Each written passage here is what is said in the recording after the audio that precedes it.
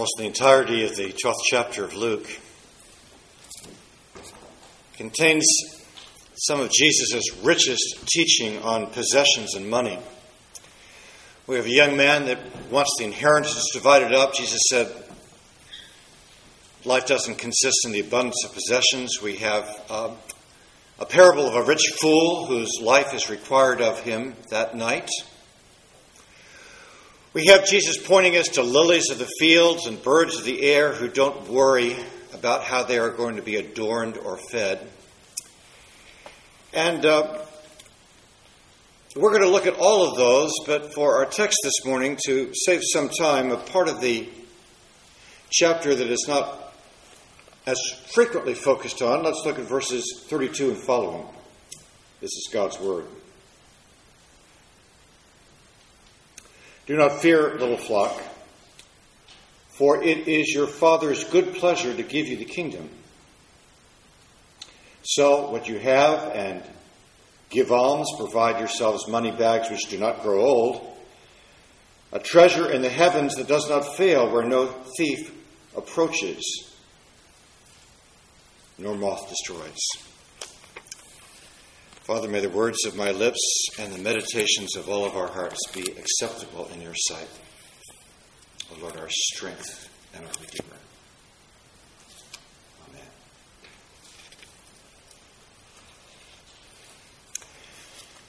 The earliest name for Christianity was the Way. These next few weeks we are looking at what it means to be a follower of Jesus, a disciple or walker of the way, how it is we are to practice our faith.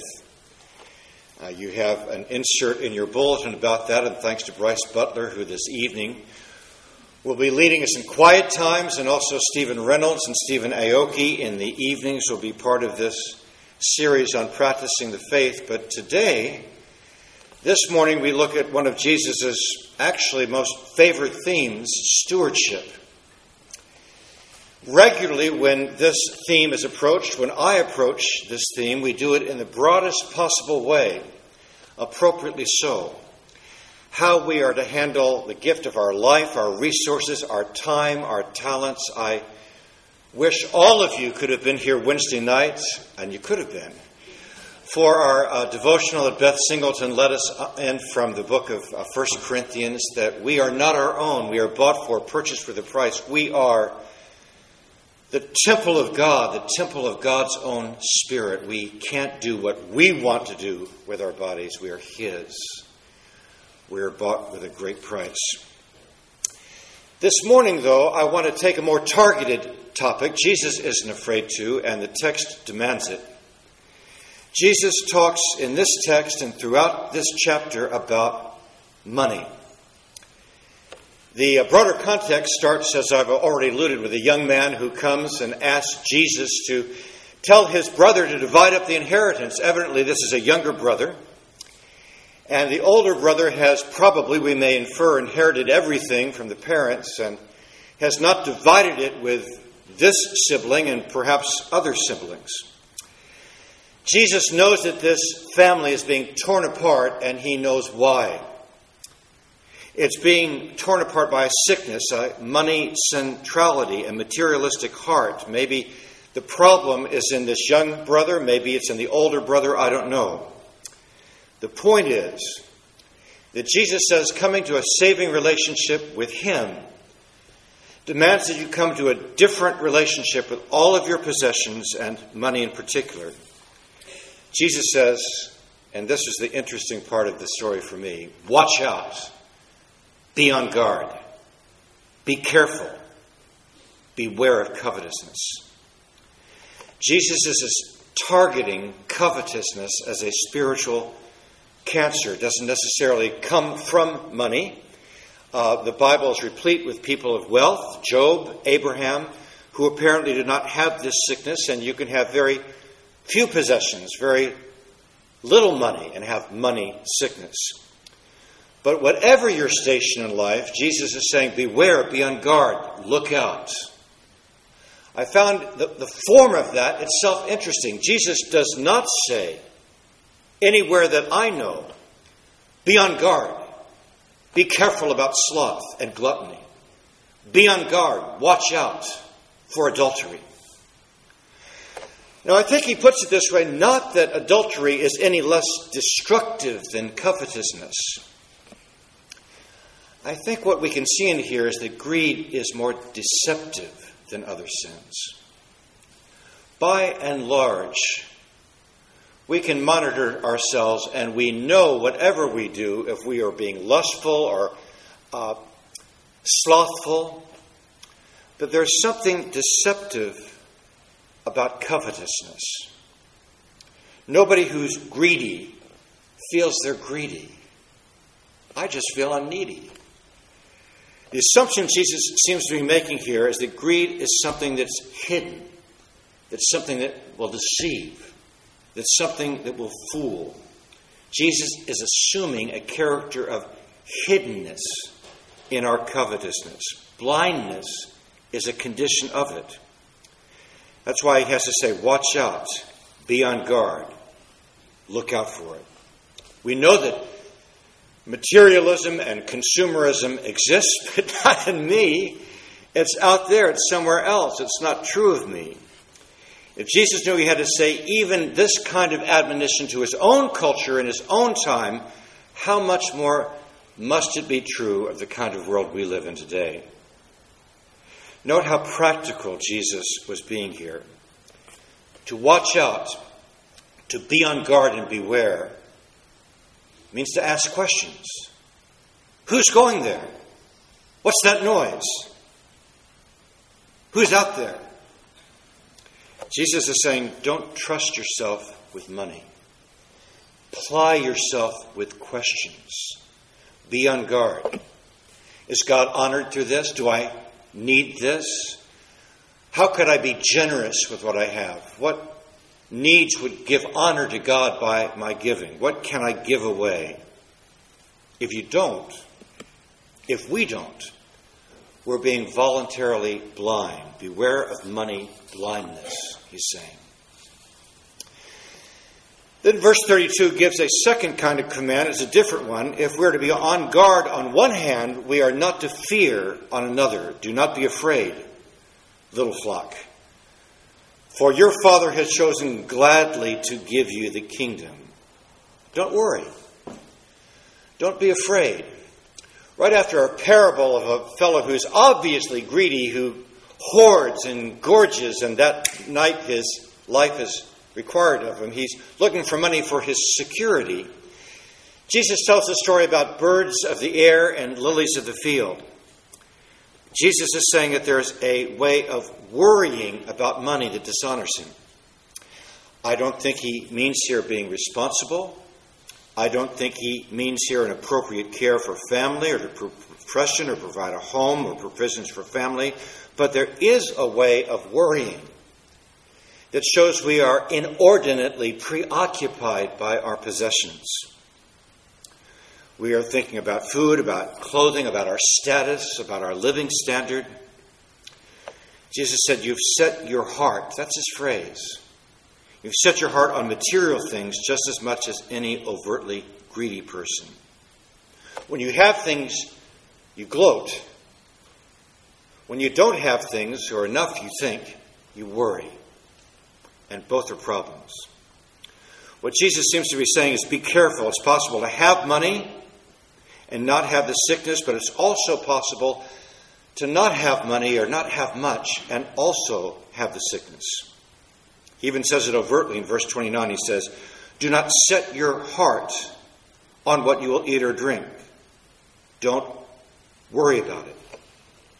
To worry about it is to be just as materialistic and blind and absorbed and money-centric as those who look for money in their security and who have it and who gloat in it. I think what Jesus is doing throughout this chapter and its places in it is brilliant. What he is doing is saying that the real question, perhaps, is where do you draw the line? Everybody knows there's a problem with greed. There's a problem with consumerism. There's a problem with materialism. But at least our tendency is to draw the line for where that exists as far away from myself as I possibly can. Jesus is challenging us to draw the line close. Jesus gives us several diagnostic symptoms. First, in verse 19, he says the rich fool is gloating. You have plenty. Take life easy. Bigger barns, bigger homes. He's gloating. The other symptom we've already seen is worry. Consider ravens. They're secure even though they don't have any money because God makes them secure. Consider the lilies. They're beautiful even though they don't have any money because God arrays them in beauty. Earl Ellis has written a commentary on Luke, and he says this about the rich fool. He says he thought he was an owner, but he found he was owned. He thought he was in control, but he didn't have control. He thought he was an owner, but he found out he was a tenant spiritually. Spiritually, a tenant. I love that phrase. One of the reasons we might worry about money, why we have trouble giving it away radically, is that we're looking to it for our security. It's a deception. If I have money, we say to ourselves, I can be immune from the dangers of life. That's absolutely stupid. On the other hand, there are people who look to money not as their security, but as their beauty, their sense of worth. They're not like the ravens, they're like lilies. Jesus says only God can make you secure, and only God can array you. Only God can make you beautiful. Only God secures you, and only God arrays you. Some years ago, Ted Danson and Jack Lemmon made a movie together called Dads. And in that movie, the son asked the father, why did you leave Mom and me? Why did you divorce us? Why did you leave us? And at first, the father says, she was jealous of my career. She got in my way. And then finally, Jack Lemmon looks down and he looks at the ground and he says, making money made me feel like a man. So the psychological symptoms of this sickness is it can make us gloat or make us worry. It can make us save in a Scrooge-like fashion, or it can make us spend to make us feel worthwhile. What's the remedy? What's the way out? What's the solution? What's the medicine?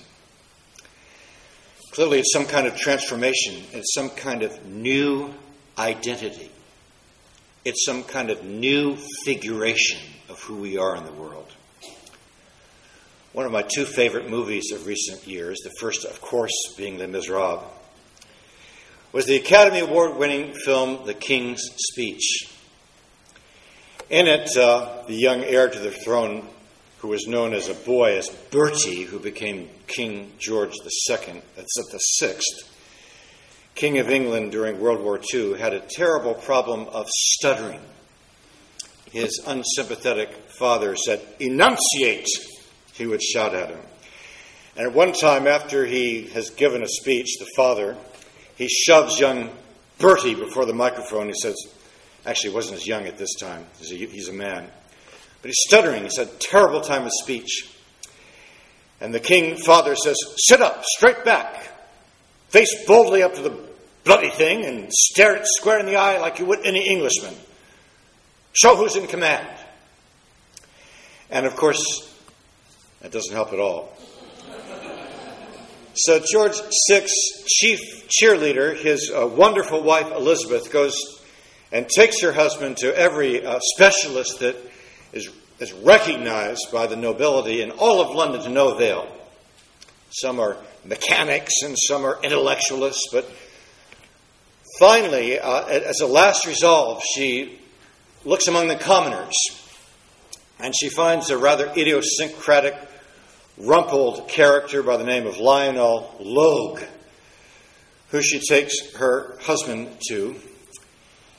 And he's, of course, startled when he discovers this is the Duke, and although he's the younger brother, because of kind of the waywardness of his older brother, the weight of the throne is looming on Bertie as well.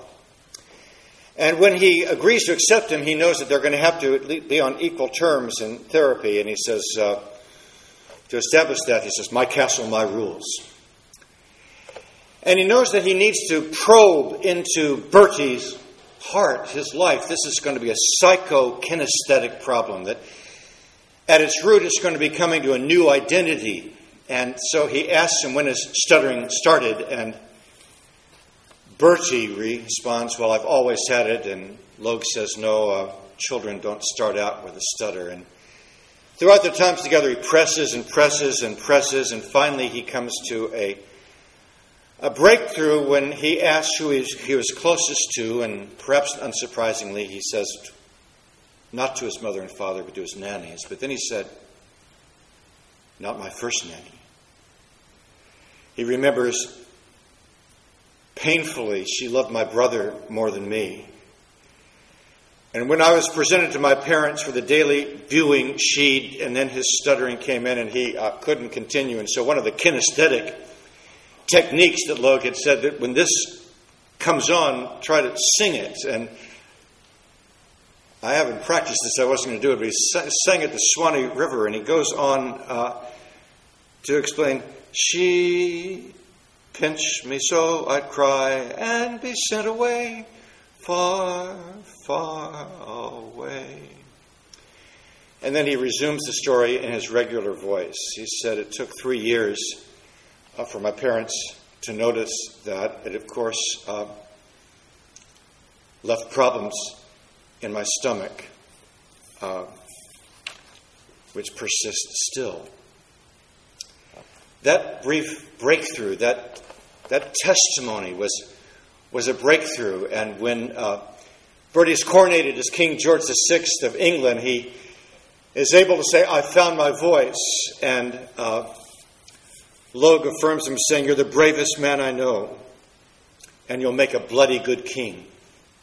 But about the climax of the film, when Hitler's troops are marching across Europe and threatening England, and King George VI knows he has to give the speech of his life, he comes into the studio, and Logue is with him, as he always was with him during his speeches. And he's trying to encourage him, and he says, "Your father isn't here now." He says, yes, he is. He's here. He's on the shilling I just gave you." And Logue, in a great speech, sees an opening to re-narrate, to give a new story, to give a new identity. And he says, looking at the shilling, "Well, it's easy enough to give away. You don't have to carry him around in your pocket, or your brother. You don't need to be afraid of the things you were afraid of when you were 5 years old." What Logue is doing is giving a new story, a new identity. That's what we're being given in Jesus Christ. Achieving stewardship health is given to us through a radical new experience of grace. Look at verses 32 and 33. Does Jesus say, "If you sell all your possessions and give them to the poor, then you will inherit, then you will be worthy, then you can enter the kingdom of God"? Not at all. He says just exactly the opposite. He says, "Little flock, you've been given the kingdom, and only if you see you've been given the kingdom, apart from your works, apart from your record, will you then be free to start and to sell and to give all you have in radical ways." We've been privileged to gather this morning around a picture, the picture Christ gave us of our new identities. It speaks in so many ways. It speaks that we have been washed in the blood of Christ, that we have a new birth, the only birth which finally and eternally counts in Him, that we are enveloped in Him, we live and move and have our being, and that by His grace we can share in the benefits of His death and of His resurrected and raised life. Jesus said, "Foxes have holes, birds have nests, but the Son of Man doesn't have a place to lay His head." In that economic poverty, He is giving us a picture of His great grace. On the cross, He lost his power. He gave up his glory. He lost his relationship with the Father. He lost the ultimate treasure. He liquidated everything for we who are poor. Why? To pay for our sins on the cross. You have been treasured by Christ. You have been treasured by an everlasting love. Make him your treasure. See how he treasured you. See that, and then you will be free from money blindness and money sickness, and until then you will be bound, period.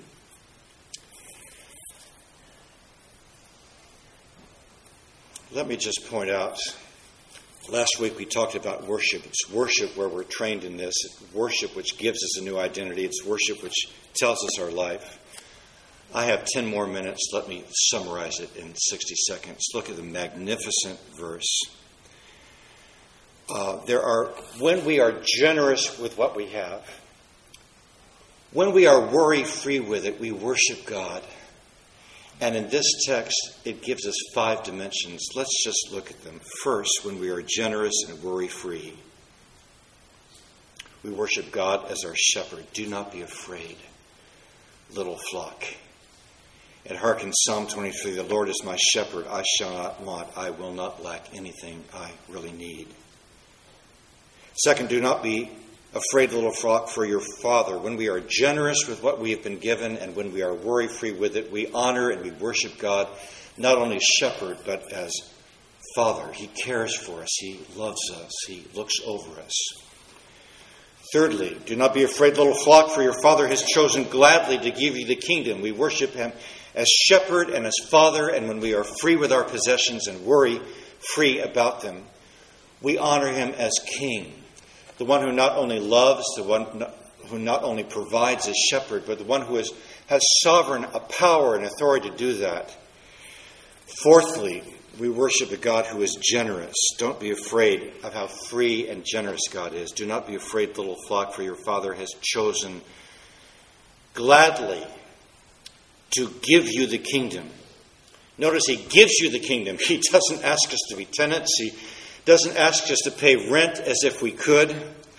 God is generous and free with his bounty, and when we worship God with glad and generous and happy hearts, we reflect a God who is generous and who is joyful. Do not be afraid, little flock, for your Father has chosen gladly to give you the kingdom. If we treasure God in those ways, if we are fearless, if we value him, and if we are generous, it is God's glorious name that will be worshipped. Living and holy God, we thank you for the blessing it is to us to account ways in which we can return, be responsible, and be responsive to your great love, your great grace, your great election in Jesus Christ. We're thankful for the 12th chapter of Luke and the ways in which it shows light, showers light upon our darkness and blindness. May we honor you, not by being blind, but being on guard, being aware, and being free. For it is in Jesus' name we pray.